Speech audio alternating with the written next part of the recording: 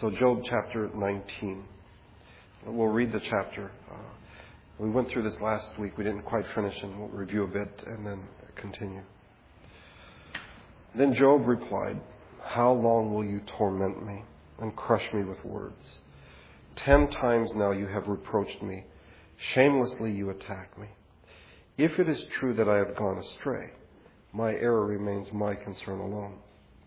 If indeed you would exalt yourselves above me and use my humiliation against me, then know that God has wronged me and drawn his net around me. Though I cry, I've been wronged, I get no response. Though I call for help, there is no justice. He has blocked my way so that I cannot pass. He has shrouded my paths in darkness.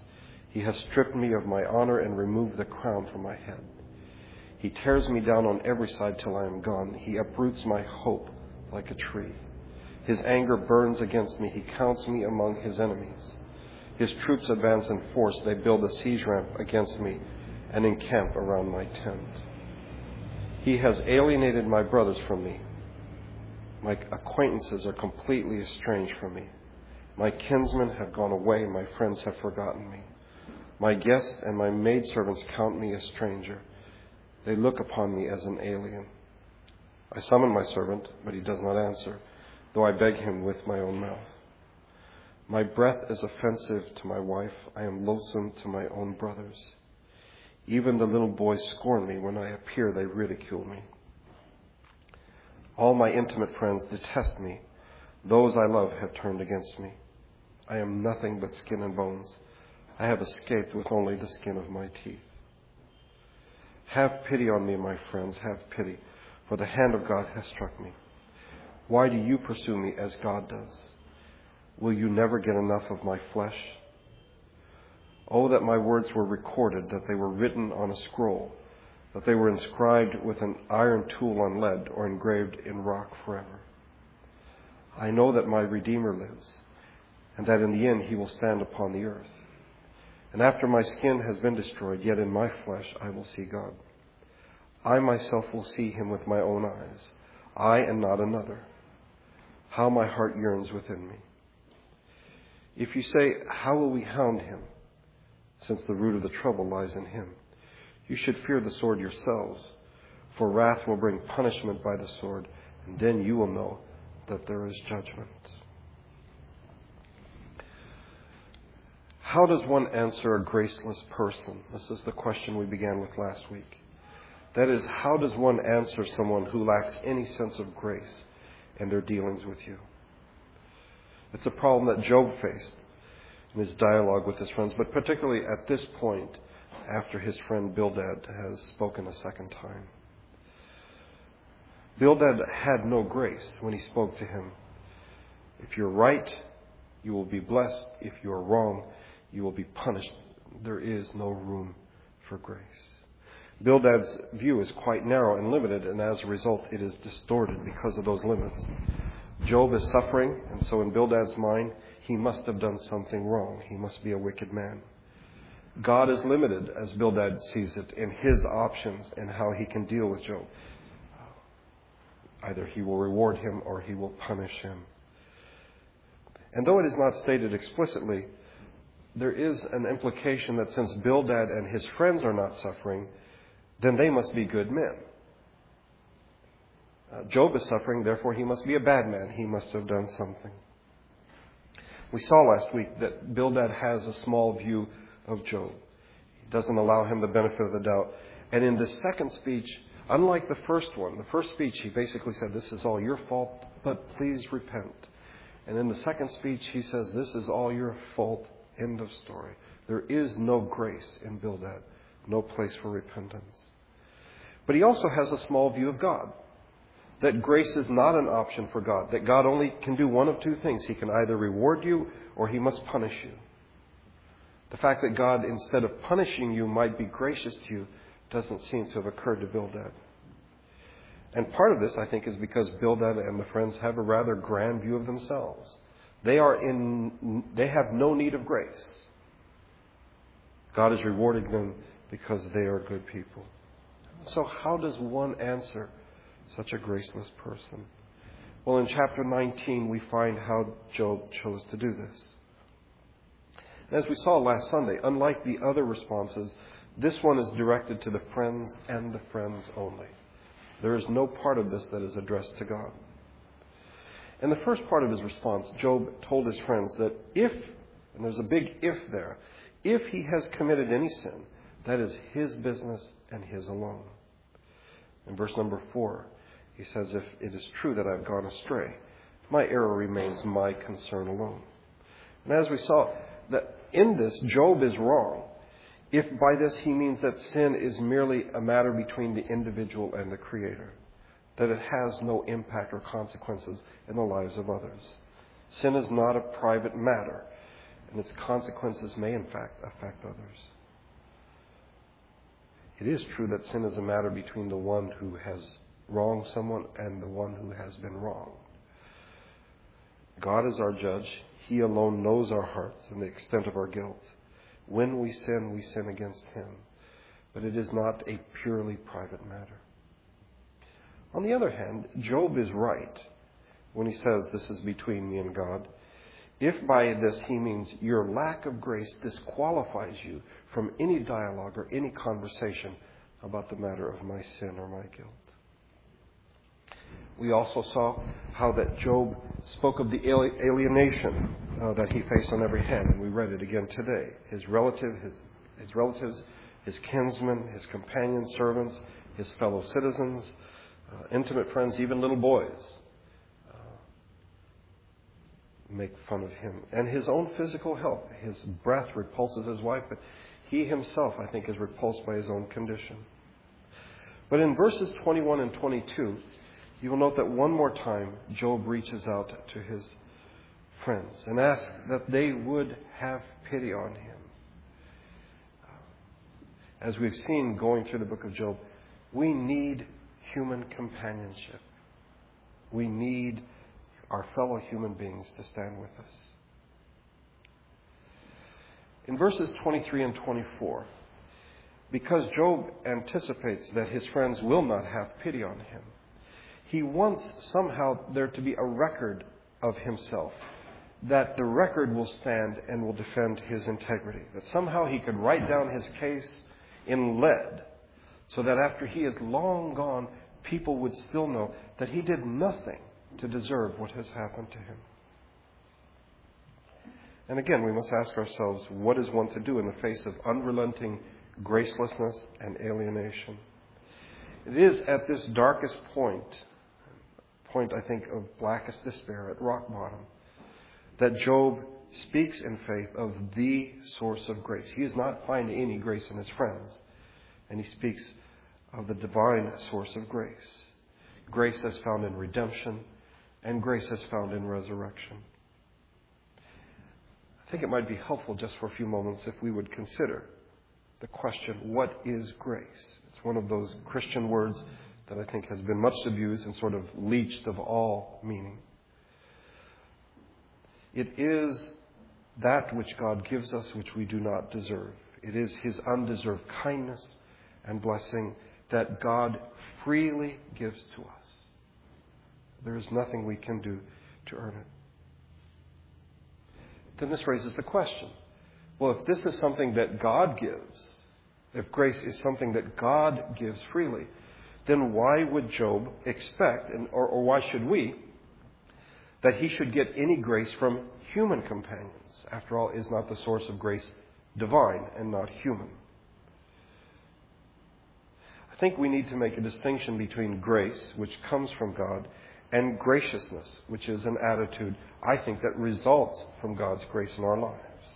So that in a real sense, we cannot give grace. Only God can. But we can have a spirit of graciousness, which I think can only come as a result of God's grace in the person's life. So that we may arrive at a principle that a person who does not demonstrate a spirit of graciousness may in fact not have received any grace from God. One cannot demonstrate or exhibit what one does not have. At the same time, I think we should acknowledge that we are sinners. And God has given us great grace, and oftentimes we are not gracious. But this is something that we should consider. The absence of graciousness in our lives may reflect a deeper problem. Jesus said in Matthew 9, "For I have not come to call the righteous, but sinners." The reality being we are all sinners, but not everyone acknowledges that. Not everyone recognizes it. Not everyone says, "I am in need of God's grace."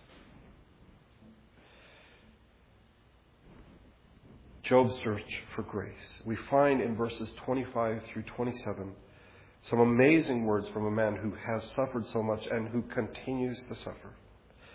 And while verses 22 and 23, I think, reflect wishful thinking, if you look at the beginning of verse number 25, it starts out with the words, "I know." One author puts it, Job abruptly breaks off his wishful thinking and proclaims his deepest conviction. With the heading, "I know," Job affirms that his conviction is firm and decisive. And if you look at it, this is what Job says. "I know that my Redeemer lives, and that in the end he will stand upon the earth. And after my skin has been destroyed, yet in my flesh I will see God. I myself will see him with my own eyes, I and not another.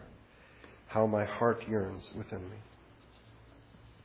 In these words, I believe that we find grace in the person of the Redeemer, present reality, and in the reality of the resurrection, which will be a future grace on the part of God. The person of the Redeemer, and we talked about this a bit last week, and just to fill it out somewhat, the word that is used is now sort of become more familiar, I think, in the church. The idea of the Redeemer, the Goel, G-O-E-L, the kinsman Redeemer. It's not merely one who redeems, but someone who is a relative who redeems. In the Mosaic law, being a relative, being a kinsman, brought with it certain responsibilities. A kinsman was to avenge a brother's blood. If someone was taken captive or sold into slavery, a kinsman was to redeem them, to buy them back. If somebody lost property, that they had to sell it because of some financial difficulties, a kinsman, a relative, was to redeem that and buy it back. And these functions point to deliverance, they point to restoration. And so it is not surprising that we find God referred to as the Redeemer, the one who brought Israel out of Egypt. And in this passage, I believe that when Job says, "I know that my Redeemer lives, is alive," he's speaking of God, the one who redeems. But we need to be careful, and I think last week we sort of went over this a bit quickly. Let's not miss something of profound importance here. We should take note, in the English translation, Job refers to God as Redeemer, but the word in Hebrew is the kinsman Redeemer. That is, God is not simply one who redeems, but one whose relationship with us, with his people, is that of a kinsman, that of a relative. And so the author to Hebrews wrote, "Both the one who makes men holy and those who are made holy are of the same family. So Jesus is not ashamed to call them brothers." God's redemption involves kinship. One writer points to the fact that elsewhere Job has used words like referee or umpire or witness in speaking of God, that God would sort of be an umpire, a referee, to sort of sort this all out. Here it is not sort of a cold technical term, but a warm and vibrant title of someone who is my relative. And it speaks of family affection, family solidarity. And this, as Job, or as he looks ahead, he will look to the resurrection. But at the present time, God is his kinsman Redeemer. And it is a wonderful, profound, and humbling truth if we would embrace it. There is more. Job states that his Redeemer is living. This is sort of in contrast to Job, who is near death. He is dying. And Job is afraid of dying. He does not want to die. But the Redeemer is alive. He is living. And if Job should die, the Redeemer will still survive him, will still be alive, and will be able to restore him. Job states that this Redeemer will stand up for him. The language is that of one who stands as a witness in court, that he will give decisive testimony in Job's defense.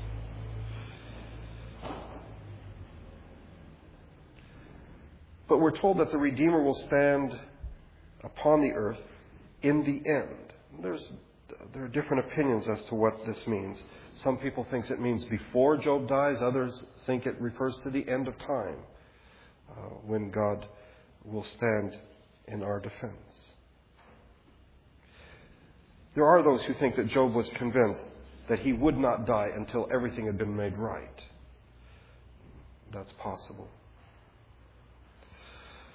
But there are others who think that Job was speaking in terms of resurrection. We saw several weeks ago that in the midst of suffering, oftentimes we see more clearly. It is, I think, a gift from God. We see with clarity that we do not see when life is going very well. That in the midst of horrible difficulties, Job has insight that his friends, who are not suffering at all, that they do not have. I think this is a case in point. But one of the strongest objections is Job could not possibly be referring to the resurrection because there's no history of people believing in the resurrection at this point. That's a New Testament doctrine. It's not an Old Testament doctrine. And so why would Job say this about resurrection? Would he really understand what he was saying? I think that's a valid question and not something that we should just sort of brush off. But I think certain things should be kept in mind. While it is important that we understand what we believe, believing precedes understanding. Augustine, his famous saying, I believe that I may understand. In the modern world, we've reversed the order. We want to understand, and if we do understand it, then we will believe it. And I suspect we need to go back to understand that believing, that faith comes first and then understanding. But we should also acknowledge that complete understanding is not possible. So that when people say, well, Job could not have been speaking of the resurrection because he didn't understand about the resurrection. And I would simply ask, and we do? We have this complete understanding of what resurrection is? John himself in his epistle, we don't know what we will be like. We don't know what that's going to be like. But we believe it and we accept it. I think my point in this section is that Job, in his desire for graciousness from his friends, and he doesn't get it, turns to the grace of God, as seen as God the Redeemer and God who will one day raise us from the dead. To me, the resurrection of the body is what Job has in mind here. That after my skin has been destroyed, yet in my flesh I will see God. I myself will see him with my own eyes, I and not another. The resurrection of the body is only possible because of grace. I don't know that we generally think of resurrection in terms of grace. I think we more likely think in terms of God's power, his ability to raise us from the dead. But it is a great grace from God. And then I would argue in closing at the end, the last two verses of this chapter, the result of grace in Job's life is that he now turns and warns his friends. If you look at verses 28 and 29, he warns them. They are just piling on him with no sense of grace. And he wants to warn them, and he does. You should fear the sword yourselves, for wrath will bring punishment by the sword. And then you will know that there is judgment. Now you might say, well, that doesn't sound particularly gracious. Well, being gracious doesn't mean holding back from the truth. He needs to tell them, guys, there's something seriously wrong here. And you need to understand that you need to make things right. We will see this come to a culmination at the end of the book. But we see it, I think, beginning as a seed, a principle here.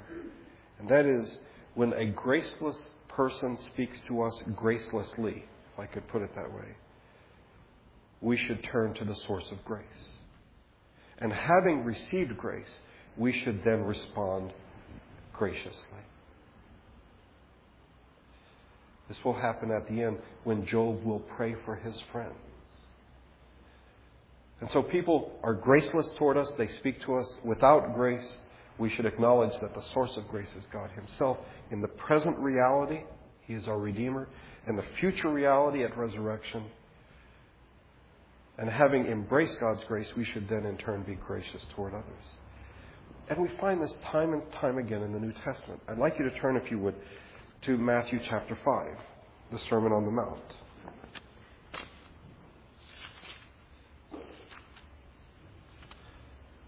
I think this is probably a familiar passage for most of you. But I want you, as I read it, to think of it in terms of the principle that when people are graceless to us, we look to the God of grace. And then, having received His grace, we respond graciously. Matthew chapter 5, the last paragraph of the chapter, beginning in verse 43. You have heard that it was said, love your enemy, or love your neighbor and hate your enemy. But I tell you, love your enemies and pray for those who persecute you, that you may be sons of your Father in heaven. He causes His sun to rise on the evil and the good, and sends rain on the righteous and the unrighteous. If you love those who love you, what reward will you get? Are not even the tax collectors doing that? And if you greet only your brothers, what are you doing more than others? Do not even pagans do that? Be perfect, therefore, as your heavenly Father is perfect. Paul instructed the believers in Rome, bless those who persecute you, bless and do not curse. Do not repay anyone evil for evil. Do not take revenge, my friends, but leave room for God's wrath. For it is written, it is mine to avenge, I will repay, says the Lord. On the contrary, if your enemy is hungry, feed him. If he is thirsty, give him something to drink. Do not be overcome by evil, but overcome evil with good. In Peter's first epistle, in his call to imitate Jesus, he writes, when they hurled their insults at him, he did not retaliate. When he suffered, he made no threats. Instead, he entrusted himself to the one who judges justly. That is, in the face of gracelessness, which one could argue surrounds us every day, we are to remember and to acknowledge that grace comes from God. In the present, as He is our Redeemer, in the future, in His grace, as He will one day resurrect us. And then we are to turn around and respond to others in grace. I suspect that it is much easier to talk about being gracious than it is to be gracious. But if we would acknowledge and understand what God has done, is doing, and will do for us, then by His Spirit, His graciousness should flow through us to the world. One of the things that we mentioned last week toward the end of the sermon is the way that Job's friends are talking toward him without grace is oftentimes the way the church is perceived as speaking to this generation.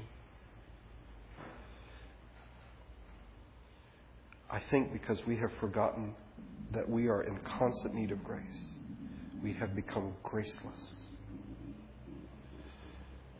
The Sermon on the Mount starts, blessed are the poor in spirit. That's us.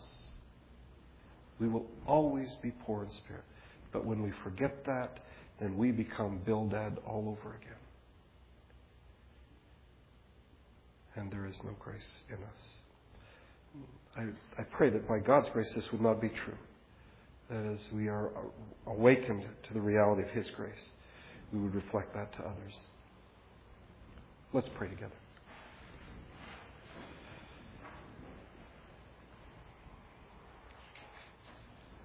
Father, it is in our nature to respond in kind.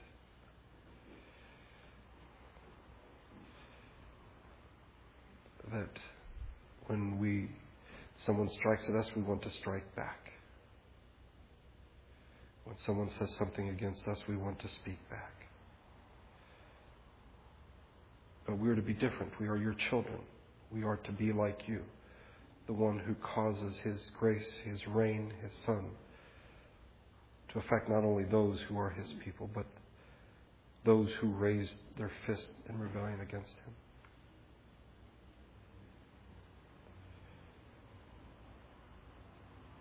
May we take to heart the example of Job, who in being surrounded by gracelessness turns to you, the God of all grace, and then turns around to his friends in graciousness.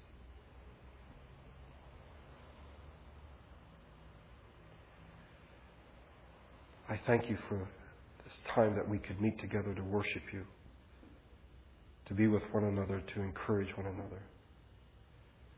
I ask that your grace and Spirit would go with us as we leave this place. And may we reflect your love, your mercy, your grace to those around us in the coming week. I pray this in Jesus' name. Amen. Will you stand, please, as we sing the doxology together?